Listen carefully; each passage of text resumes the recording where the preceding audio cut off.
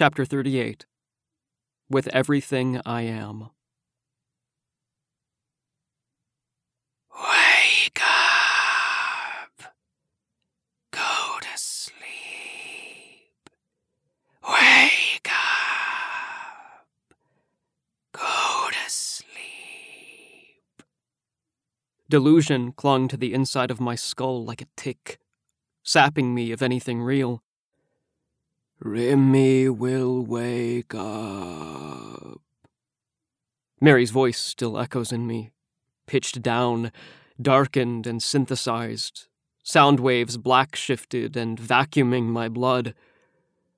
But that's just the beginning. Rimmy will wake. Rimmy will wake. This moment is worthless, and hope will but deceive me. This moment is wakey, Rimmy, wakey. A morning whisper into the ear, blowing my brains out. My body reshuffled its deck. I could feel cards being flipped, bad ones. One organ turning on, then another, stuttering and sick. Rimmy, it's wet. Are they all spitting on me? Rimmy, please wake up. You're talking to yourself. Consciousness. I realize I'm not dead and hate life for picking me again. Rimmy, can you hear me? Yolandi's voice. You're burning up. I feel molested by my own insides. Every cell of my body is forcing the next to do weird things. What tense are we in? I asked. What tense are we in? I ask again. Time and death and life are stuck in a one-square hopscotch and not playing nicely. Rimmy, open your eyes, please. Then fire did it for me. Lightning explodes into a burning melt of decibels. Sonic, searing, forging sky-blue outlines of the mountains at night. My eyes opened wide. It's pouring. Another loud crack. It was Fuchsia this time. With her white hair, her ghost eyes, Yolandi's lit like a neon sign, and it's flashing my name. Rimmy, can you move? Rimmy! She slaps me. Heartbeat, breath, awareness. Shit, those things again. I'm here. What? I don't know. 10 feet, right there. She points. I don't look. To the overhang. The rain is louder than her. Can you move, or must I drag you? I take inventory. Miri, backpack, and something seriously wrong with my body. I don't know. Yolandi didn't wait. She grabbed the top loop of my pack and began pulling. Miri and I and all my stuff were a heavily soaked sum, too much for her. On my butt, I began to push backward with my heels. The effort was weak, but we gained traction. Once beneath the overhang, Yolandi sits down beside me. The smell of Miri's shampoo lingers like fructis asbestos in my nose. I still hear her singing. I want to go back. Only minutes ago she was alive. I was there. I want to go back. I'm violently upset at everything. You went somewhere too. Yolandi knows. She isn't asking. The storm is going wild. Lightning turns the rain to falling sparks. And she was alive. My eyes confirm, yes. They ask her, you as well? No answer. Still, it's clear, like me, she too was somewhere else. Somewhere much better than here. Yolandi leaned back against the rock wall and returned there for a moment. The Dream Keeper. That's all she says.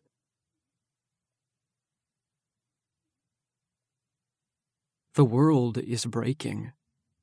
It's smashing into itself and catching fire. The sight is hypnotizing. I'd never seen rain like this. From our low balcony, our tiny hole in the mountainside, I watched entire oceans graded to sharp parts, bulleting downward. The blue outshined any day brightness and went dark not for one moment. Lightning played down like a range of piano keys. Ominous chords and deep echoes, zero space between. The light show was pure art. I'd never believed in this kind of power. But here it is. This was real religion, raw and simple and without rules, a power you can only pray to and die because of. And I had very much faith in the latter.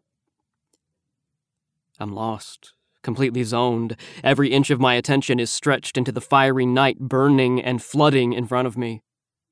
Yolandi leans in and pulls the ripped collar of my shirt down just a bit. I don't notice. Delicately, she touches a fingertip to the wound over my heart. I absolutely notice. My body explodes, lit up loud as the lightning outside it. I scream. Yolandi leans back. The expression on her face reminds me of a doctor carrying a mute mouthful of terminal truth to the parents of some cancer kid. Bad news, and her eyes apologize. I take a look for myself. My skin and sternum are wax paper over a dirty window. I can see it all. My heart looks like an exploded ink bag, a shriveled sea anemone swaying dead in an oil spill. My capillaries are a rotted root system. My blood is black. "You're dying." I told her to say that again, please. She did. "You're dying, Remy." I smiled. My heart was plunging sewage. I could see it moving. "Do not smile." Yolandi's words were threatening. She meant it. "You will finish this. You will deliver her." I could tell she didn't care what happened after that. "Once you do, then..." "Then?" Exactly. She believed there was something left that needed doing. Still, it was too obvious. Same as me, Yolandi was in no hurry to stay alive. "Come on," she said, standing and lowering a hand, ready to lift me up and get going once more. The lightning beyond our overhang was an atmospheric minefield. Very attractive odds. The roulette of it appealed strongly to my present ambitions. But before dying, I had some questions. "Did you name her?" A lightning strike slammed down exactly behind Yolandi. I could feel its energy run through me. I did the math. Regrettable, that one would have gotten us. Yolandi sat back down. As if there was nothing strange, nothing at all surprising to the question. "Yes," she replied. "And no." My silence asked, "And that means..." Looking down, not at Miri, not at me. "Her name is, or it was, is Rara." She glanced at Miri, looked back down. Again, silence spoke in my stead. "It's from the old language. Translated, it means the mirror image of Are." Rain seemed to slow for a moment. "Once the doctor..." Yolandi paused, searching for the right word. "Adopted her." I could tell that was not her first choice. "From mirror image, her name then became..." I said it with her. "Miri Emma." "Yes." Again. "Miri Emma." She spoke it with such sad love. Why? A more loaded word had never left my mouth. I was asking everything. Thunder rolled toward and then away from us like a train crashing by overhead, tumbling, breaking to pieces. "I wished every day to be with her." Reluctant and scared, Yolandi lifts her eyes to Miri. Her words are no longer meant for me. "Every moment, through days and through dreams, you are my every thought, always. I close my eyes and find you young and in the stars. I open them and watch you skip upon the clouds." Yolandi touches Miri's hair and leans in, resting her forehead to her daughter's. I'm only inches away, but I'm not here at all. I love you, my girl, my little girl. Her whispers sound like cracks in a dam, a suspension bridge, the groaning before it snaps. I love you as I hate myself, with everything I am. She grips Miri tighter, condenses her breath. No crumbling. She steals her structure. Please forgive me. Rara, please forgive me. With her head pressed to Miri's, her hand trembling to the tension, Yolandi holds her grief. She keeps it from bursting. Not yet. One thing left to go. Slowly, Yolandi settles. She leans back against the rock, closes her eyes, and then opens them. Side by side, we spend minutes watching the storm. All is quiet, a strange calm in the violence. I ask her to share. I want to know my wife's story. She tells me of her people, her grandfather, the way it once was when she was young, before the purpose. The beliefs of her people, she says, their gods and their faith, that before the purpose came about, all of it existed without a name. Using her fingertip, on the wet ground between us, Yolandi draws the familiar symbol. The 2 crescent moons, the pearl. There are no words. There is no need. It is all right there. She then wipes through the outline, scattering the sand and erasing the symbol. But that is lost on you, on your people. The way you live requires titles, walls for your ideas. You don't see it. They make your meanings little. They shrink your sky. She pauses for a moment. It is apparent her resentment and her passion are both equally deep and very real. The man you know is Speaker. Her voice sharpens now. He was from us. He is of my people. He learned alongside my grandfather. They shared campfires, heard the same tales. We learned of the same gods, of Are, of Biclops. Our hearts were fed by the same beautiful things infinite and unknowable. She continued to trace her fingertip through the sand, drawing nothing. But some seed simply will not take. Some ground is unfertile. Some soil is poison.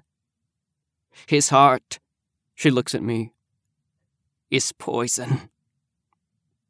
Her eyes sink to the wound over my chest, my black blood. He loved little things, little words, little jewelry, little power, people praise, and a stage to stand on. And when he sold our gods to your people, he came back and gave these little things to mine. He sold our gods to your city and purchased us with the payment. T-shirts, trailer homes, tobacco, tinned food, a tiny clinic. My people were purchased by trinkets and plastic. And so, by accepting, my people defined their own worth. Souls for sour milk. And that is what they lived. There is no sympathy in her voice. Her resentment is equally allotted to Speaker, herself, her people, and mine. I am included as well. Listening to Yolandi, I can feel it. She hates in a way that my heart, even reduced to this, a barely beating and broken thing, could never understand.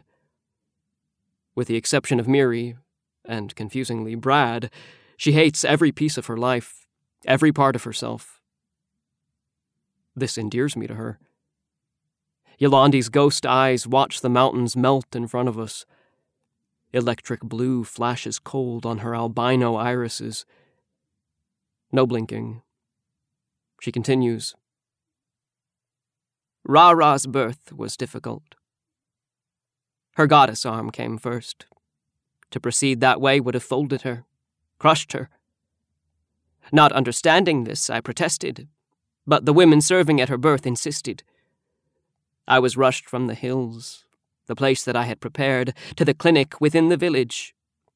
This is where the doctor was. The thunder is so loud that my skull vibrates. Sick as I am, I can't keep my body from startling to each pop. Conversely, Yolandi's affect is that of someone lounging beachside. The storm, this mad energy screaming all around us, is soothing to her. She calmly traces another symbol in the white sand. This one I don't recognize. The doctor told me it was required that I be cut, and for this I would need to be made unconscious. I refused. I was then told the same thing again. I refused again. With Ra-Ra exiting me, I could not fight. My own pain was no concern, but that I would hurt Ra-Ra, harm my baby. Again she looked at Miri, then away. So my ladies held me. They were not wrong. They thought only of saving the child in me. They held me while the doctor emptied a medicine needle into my skin. The medicine was very strong. I still remember its feeling. My mind became like nighttime, and my body fell into a sleep.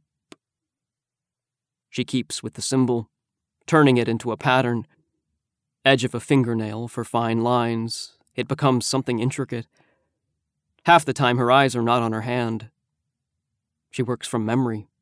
Blind. It is beyond impressive. Yolandi is an artist. She has a rare talent, and I can tell it means nothing to her. I wake up, and he is there. I ask for my baby, and the man called Speaker tells me she is beautiful. That she is so beautiful. That she is a miracle. Yolandi destroys the pattern between us, dredging the sand with all 5 fingers, flinging it away. At first his words pleased me. My daughter is alive, and my daughter is beautiful. I remember that I smiled. I smiled. She repeats the word like a sick curse on herself. Thinking that my child would be presented to me right then, any moment. He spoke of her again, of how she is beautiful, of how she is a miracle, a gift. Then I saw, inside of his eyes, his joy was only for himself, that he was speaking proudly, as someone who now possessed this beautiful gift. In his voice was a twisted gratitude. He was thanking me for my offering, expecting me to find pleasure in his, that I should be a happy giver. A bolt of lightning landed some yards out from our overhang, and it stuck. Like a spear planted in earth, it stayed there, flashing and convulsing, writhing like a slanted serpent, bent and blue. I'd never seen anything like it. I thought for a moment, that looks how time now feels, but didn't understand my own poetry. I had a ridiculous fever. I checked my wound again. With the same joy in his voice, the same tone of gratitude, Speaker proceeded to describe to me the way my people would look once starved. How bullets would crawl through the softness within their skulls. How the tiniest blade can peel entire scalps. How impressive he would look dressed inside of my grandfather's skin. How my parts... Yolandi glanced down, her eyes touching between her legs, would taste to his tongue, butchered and boiled and made nice with salt and butter. How my daughter's parts would taste. She wasn't sitting on a beach anymore. She was climbing a volcano. He promised me the first time I saw her, I would learn all of this. That if I ever sought Ra-Ra out, I would be given the gift of her goddess arm to take home, her emerald eyes to wear as earrings. He told me much more than that, and he meant every word. He is a very sick man. He meant all of it. As I watched Yolandi, it was almost as if she were creating the lightning herself. as if the storm were her own heart, pounding thunder. I believed in Are. I offered my entire life as one prayer. I removed myself from all. Clouds and moon, clouds and moon. No day, no sun. I woke with the night and gave each minute to meditation. Offerings of mandalas, of flowers. Are gave Rara to me. This is what I believed. And so in the same way, she would bring her back to me. Yolandi settled, went calm again. Her eyes resurrected to their dead blue. But she did not. Then closed. Are did not hear me. She did not care for my life, and my tiding was unacceptable. For years, these were the things I thought. But then, one day my thoughts moved beyond that, beyond my own worthlessness, and into the reality of Are's worthlessness. I found that I hated my goddess. And I find the same now. I do hate my goddess.